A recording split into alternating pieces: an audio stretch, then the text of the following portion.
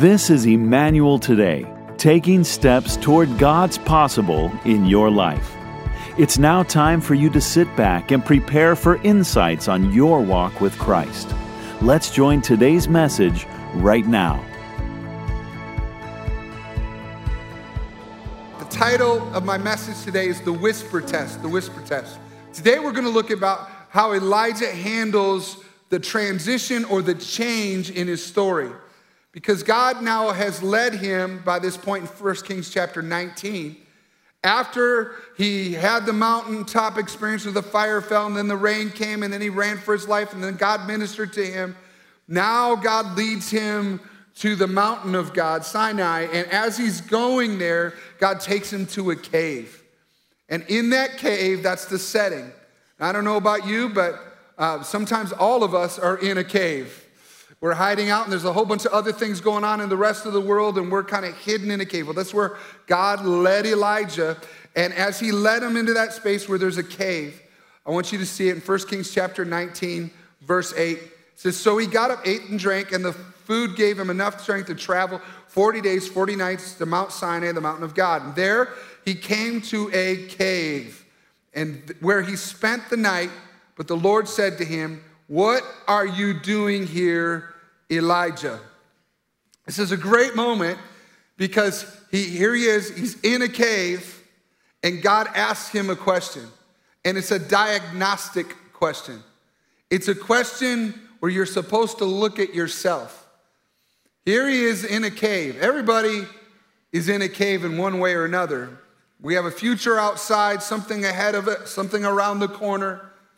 And we need to know that as we're in the cave, God's asking us to look at ourselves. He says, "What are you doing here, Elijah?" He's asking a question. And as he asks that question, in a sense, he's asking, why are you here? What did you do to get here? What are the things that led up to this? What is the backstory to why you're in the cave? And I want you to know that before you can go anywhere, you have to know where you are first. If I were to go to a mall, and we got so many malls around in Minnesota because people stay inside in the dead of winter, right? And you go into a mall, and you know there's a store that you want to go to, but it's a massive mall. You go up to the mall directory, and you look at where that store is, but what's the next thing that you have to do? You look for the "you are here" spot, right? It's either an arrow, an X, or something, or a dot on the map, and you find out where you are. You have to know where you are in order to get somewhere. If you just want to get there, but you're going the other direction, it's not helping you any. In a sense, what God is doing with Elijah is he's saying, listen, I want you to think about where you're at. Church, I want you to think about the condition of your faith right now. Where are you? Take a little rest area stop on the highway. Pull over and think about what is the condition of my faith? Am I confident? Am I fearful? Am I optimistic? Do I believe that God is with me? Am I worried about things in my life? Where am I at in my faith? Do I feel like God is close or far away? Have I drifted away from him? Or am I kind of living in close proximity to where God is? This is why God asked him this question. He says, where are you? And you need to evaluate the condition of where you're at. This is something that actually goes all the way back to Genesis. If you remember, after Adam and Eve had sinned, they went and they hid from God. How many know you can't hide from God? But they were hiding from God. And then it says that God was walking through the garden. And as he walked through the garden, he said, "Where are you?" He knew where they were, but he was waiting for them to respond with, "I'm right here." And I think that's a great place for us to start today's talk with. To consider where you are. Doesn't mean it's good or bad. It doesn't matter. It matters where you are and how you got here. In a sense, I want you to name your cave. Name your cave. What is that place that you're starting off with? Where are you going from here starts with where you are right now. Verse 10. Elijah answers the question. He says this, "I have zealously served the Lord God Almighty, But the people of Israel have broken their covenant with you, torn down your altars, and killed every one of your prophets. I am the only one left, and now they are trying to kill me too. What he essentially says is, I'm in this place, and it's your fault. This is a really cool moment because you'll see it actually repeated throughout Scripture. God's not put off with our anger. God's not put off with our frustration. In fact, he allows us to vent how we feel and what we're thinking about. Why am I in this position? What? Why does everybody else have money and I don't have money? Why did they get the girl and I didn't get the girl? Why is it that they have kids and I don't have kids? In a sense, what's happening is they're doing the confession to God. Biblical confession is speaking the same thing to God as what he already sees.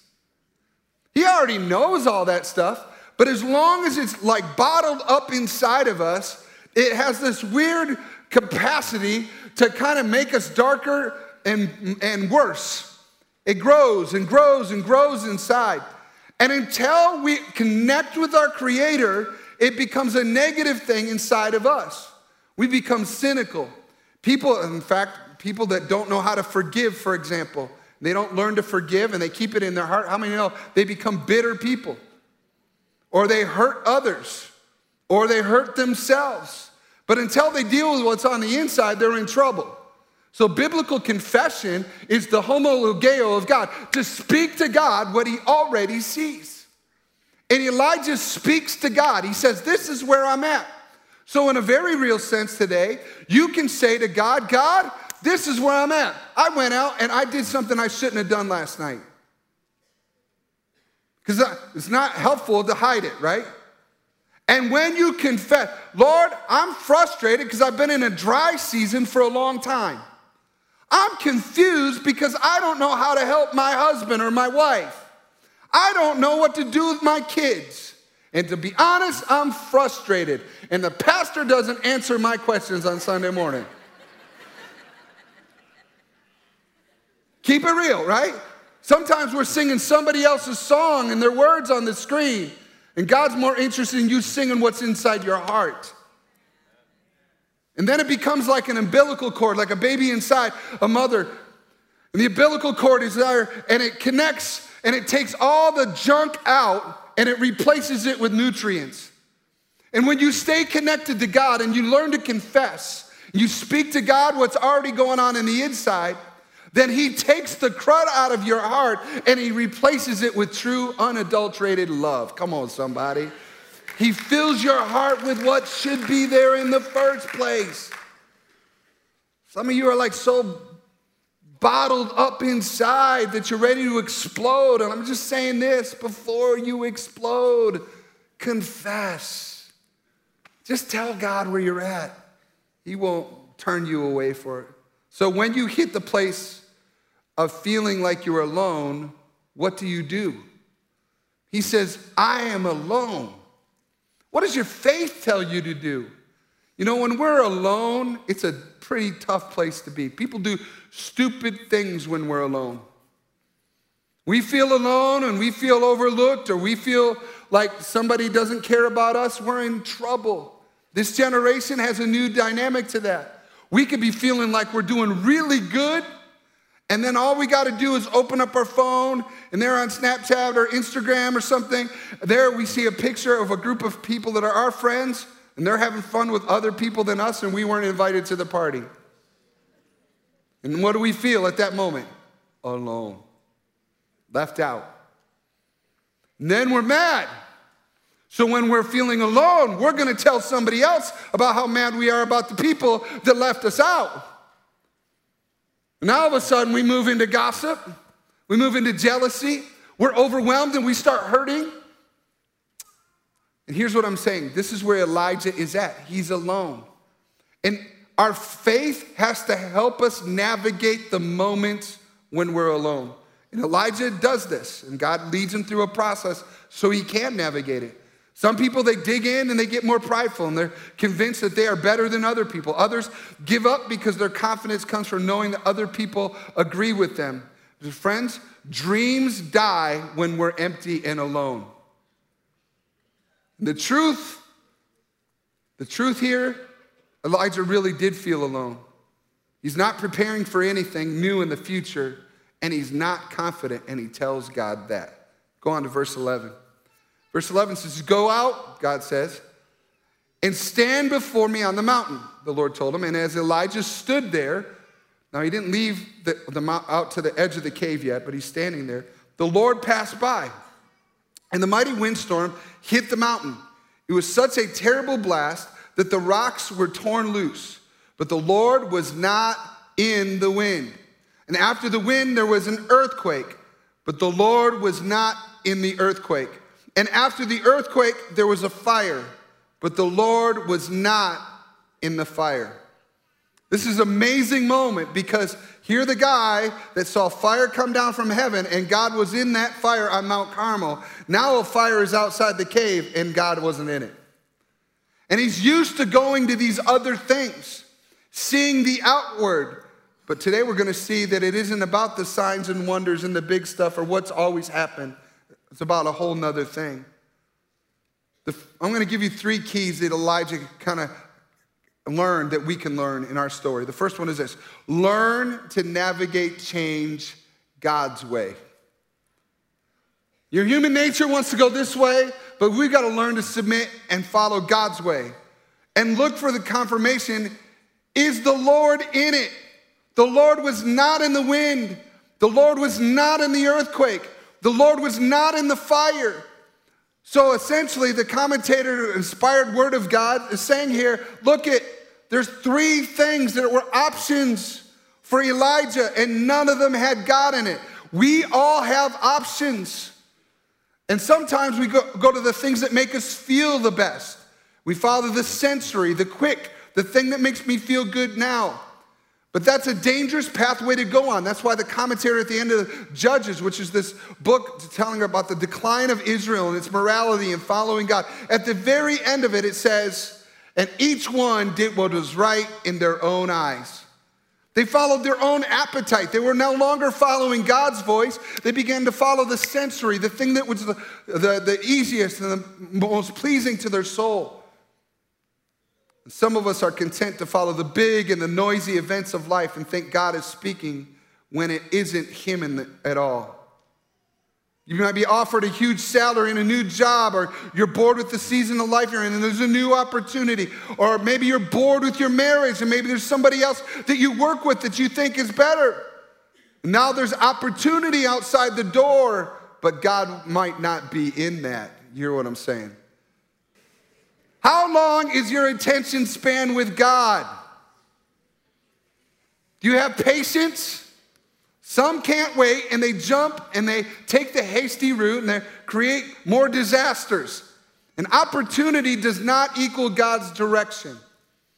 Don't compare your stories to others and reacting to the earth, wind, and fire around you, because impatience can destroy our ability to hear the real guidance of the Lord. But the Lord was not in it.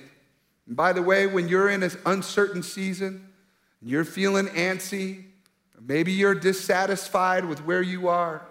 For those of you that are single young adults, and you're watching people get hooked up and married around you, and you're like, what's wrong with me? Keeping it real again. The worst thing for you to do is to settle for something that's not a God thing for you. Wait for it. Wait for it. Love the people where you are, but wait for it. Amen? Wait. Just wait. And while you're doing that, make sure you're planted in the house of God, because God does speak in the house.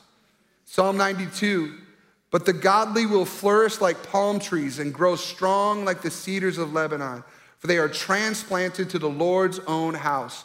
They flourish in the courts of our God. God has planted you in the church. God has planted you here at Emmanuel. You might be tempted in your uncertainty to pull away from the very place where you will hear God. Stay planted. See, Elijah needed to wait for it. He didn't leave the cave for any of the big stuff, because before he had saw the miracles in his story, before he had seen the signs and wonders, before his assignments were out there to go and to speak to a nation, Elijah heard something earlier in his story. He had heard a whisper from God. And the whisper was quiet and personal, but it was a direct message to Elijah that others could not hear. And the temptation for us is to forget our own moments in our story when God did speak to us.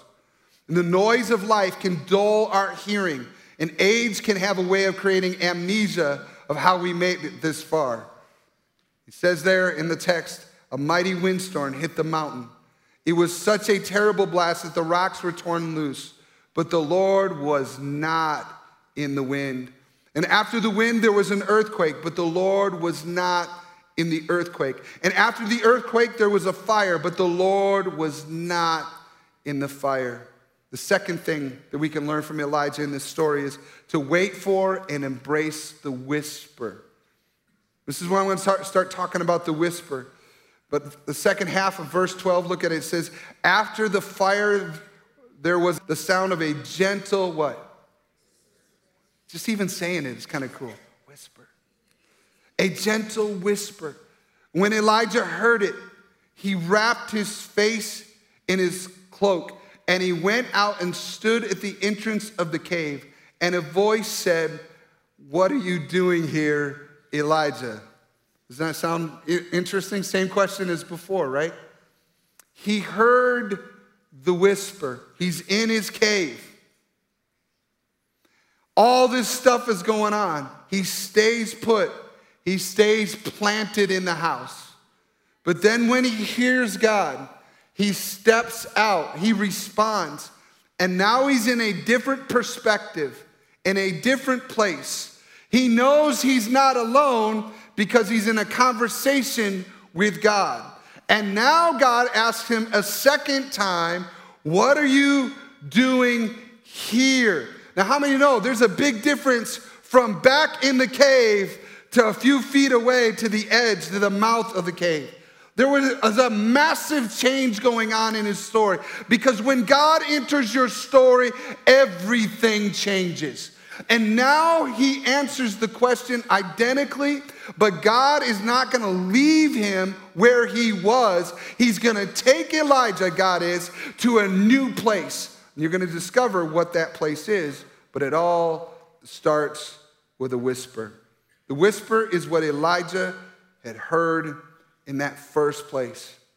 And he didn't move until he heard it again. You got to fight to know the whisper. What am I talking about? It's that voice, that moment. Do you remember when you surrendered to Jesus? Do you remember when there was nothing you could do but spend time with him? I remember when I went through my experience between my junior year and senior year of high school, and the bus broke down on this trip to Cedar Point, and God arrested me like Saul on the road to Damascus. And I knew it was me and Jesus, and I was repenting, and I was changing. And I remember I came home, and I would go into my room, and I would close the door, and I would pull out my Walkman tape player. And if you don't know what those are, you can Google it. I pulled out the Walkman tape player, and I put on this worship, and it was I Exalt Thee, and it was old church worship stuff. And I remember getting on my knees and tears running down my face, and it was the most intimate connection I could ever have with God. It was beautiful. And I got to tell you, that is the sweetest place in all the earth. Because when you're there, you're not controlled by worry. He's got this. When you're there, you're not controlled by what other people think of you, because you are his child. You are his daughter. You are his son. That is the sweet place. And then he whispers to your soul, and you know who you are. Friends, when you give your life to Jesus, it's a beautiful thing. But it's a journey, and it's a struggle, and it's a fight to retain the hearing and staying close to that whisper. This is how it went for me, because I went fast forward. I graduated from high school. I go a couple years to business college, and then I moved to Minnesota. And then I'm thinking, Lord, I am going to do anything you want, wherever you want. It's me and you, Jesus. Bachelor to the rapture. And then God sends Jody, says, no, you need Jody or you'll screw it up. So then Jody and I get married, and as we're married, it's like, now I discover, and like my intimacy, my ability to hear the whisper, that now I've got responsibilities and I'm working, she's working, we come home and we have needs, and I need to talk to her, she needs to talk to me, and we need to stay connected. But now it's tiring at the end of a day, and now I got a job, and now I got Jody, but I still need to hear the whisper, right? Then we had a baby. Drop the mic. Now, in the middle of the night, screaming. Now my wife is tired, and we're a little bit cranky, and we're tired, and we're trying to take care of a baby, and all that means, and every little cry, and should we take him to the hospital or not? That would change years later, by the way. They could have a concussion, and we're like, he'll be okay. But when it was just the one, now all of a sudden, it's like consuming us. And we get to the end of the day. Have I heard the whisper? And then we added 2, and then 3 kids, and then 4 kids. And we had 4 kids in 6.5 years. Wow. Double drop the mic. Right. And I have to tell you, now we're reacting, and we're running around all the time and chasing kids and trying to get them to stay put at the dinner table. And then it's, as they grow up and they go to school, and we're running around and we're doing sports activities and all those kind of things. And now life, and then, at the end of a day, as the kids got a little bit older, I would read to the older 2, and Jody would read to the younger 2. And we would get done at the end of a long day, close the door, look at each other. And Jody still needs communication. She still needs talk, and I'm tired.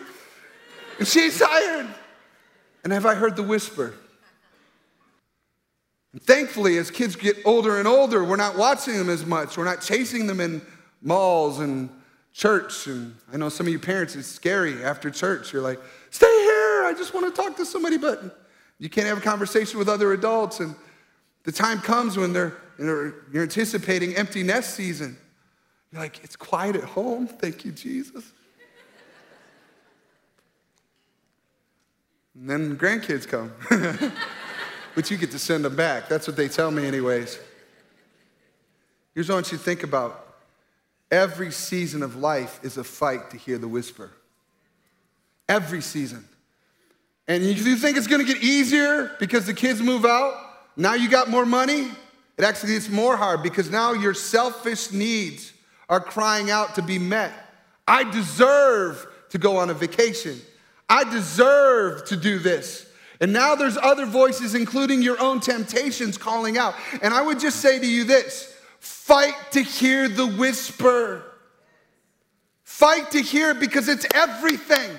You lose that connection to God, and you lose it all. And Elijah had lost it, and God was going to restore his hearing. And he whispers to him. The whisper is stronger than success or failure or affirmation or optimism or pessimism. The whisper can restore anything that was lost. The whisper is what Elijah had heard in the first place. Before all his assignments, before miracles, before struggle, before despair, before rescue, before marriage, before career, before health issues, before money, before kids, before. And in your story, what are you doing here, Elijah? Really, what God is wanting to get back is to you and him. The third thing is this we can learn. The breath or breathing, like hearing in, will always lead to a breath out. Breathe in, breathe out. It's the same thing as hear in and hear or speak out. When God created the earth, he spoke it and it became. But the thing he did with humans was he didn't just speak it, he breathed it. He breathed himself into humanity. And when he did that, something left God and went into him. And this is the cool thing about what you'll see in Scripture. Not only does God breathe his life into us, he intends for us to breathe his life to the world around us. You see and hear a prophet. In the Old Testament, the prophet was a singular voice that would speak for God to a nation of people. He would hear from God, and then he would bless people, or he would challenge people, or come alongside a leader and give them wisdom. But in the New Testament, you see in Acts chapter 2, God's Spirit being poured out on everybody. And as his Spirit is poured out on everybody, it says everyone could prophesy. It went from one singular prophet to now the breath going in everyone. And when the Spirit of God is intimate with you and you are connected to the Spirit of God, he intends for you to be his Elijah to the generation around you. There is more to this story than what is in your history. There's a new story coming around the corner. He says this, he replied again, I have zealously served the Lord God Almighty, but the people of Israel have broken their covenant with you, torn down your altars, and killed every one of your prophets. I am the only one left, and now they are trying to kill me too. Then the Lord told him, go back the same way you came and travel to the wilderness of Damascus. And when you arrive there, anoint Hazael to be king of Aram. Then anoint Jehu, grandson of Nimshi, to be the king of Israel. And anoint Elisha, son of Shaphat, from the town of Abel-Meholah, to replace you as my prophet. Anyone who escapes from Hazael will be killed by Jehu, and those who escape Jehu will be killed by Elisha. Yet I will preserve 7,000 others in Israel who have never bowed down to Baal or kissed him. This is a crazy moment because now God is saying to him, you've been in a cave. I still got some stuff up ahead for you. Some of you think that your best days are behind you, and I want to challenge you that they're not.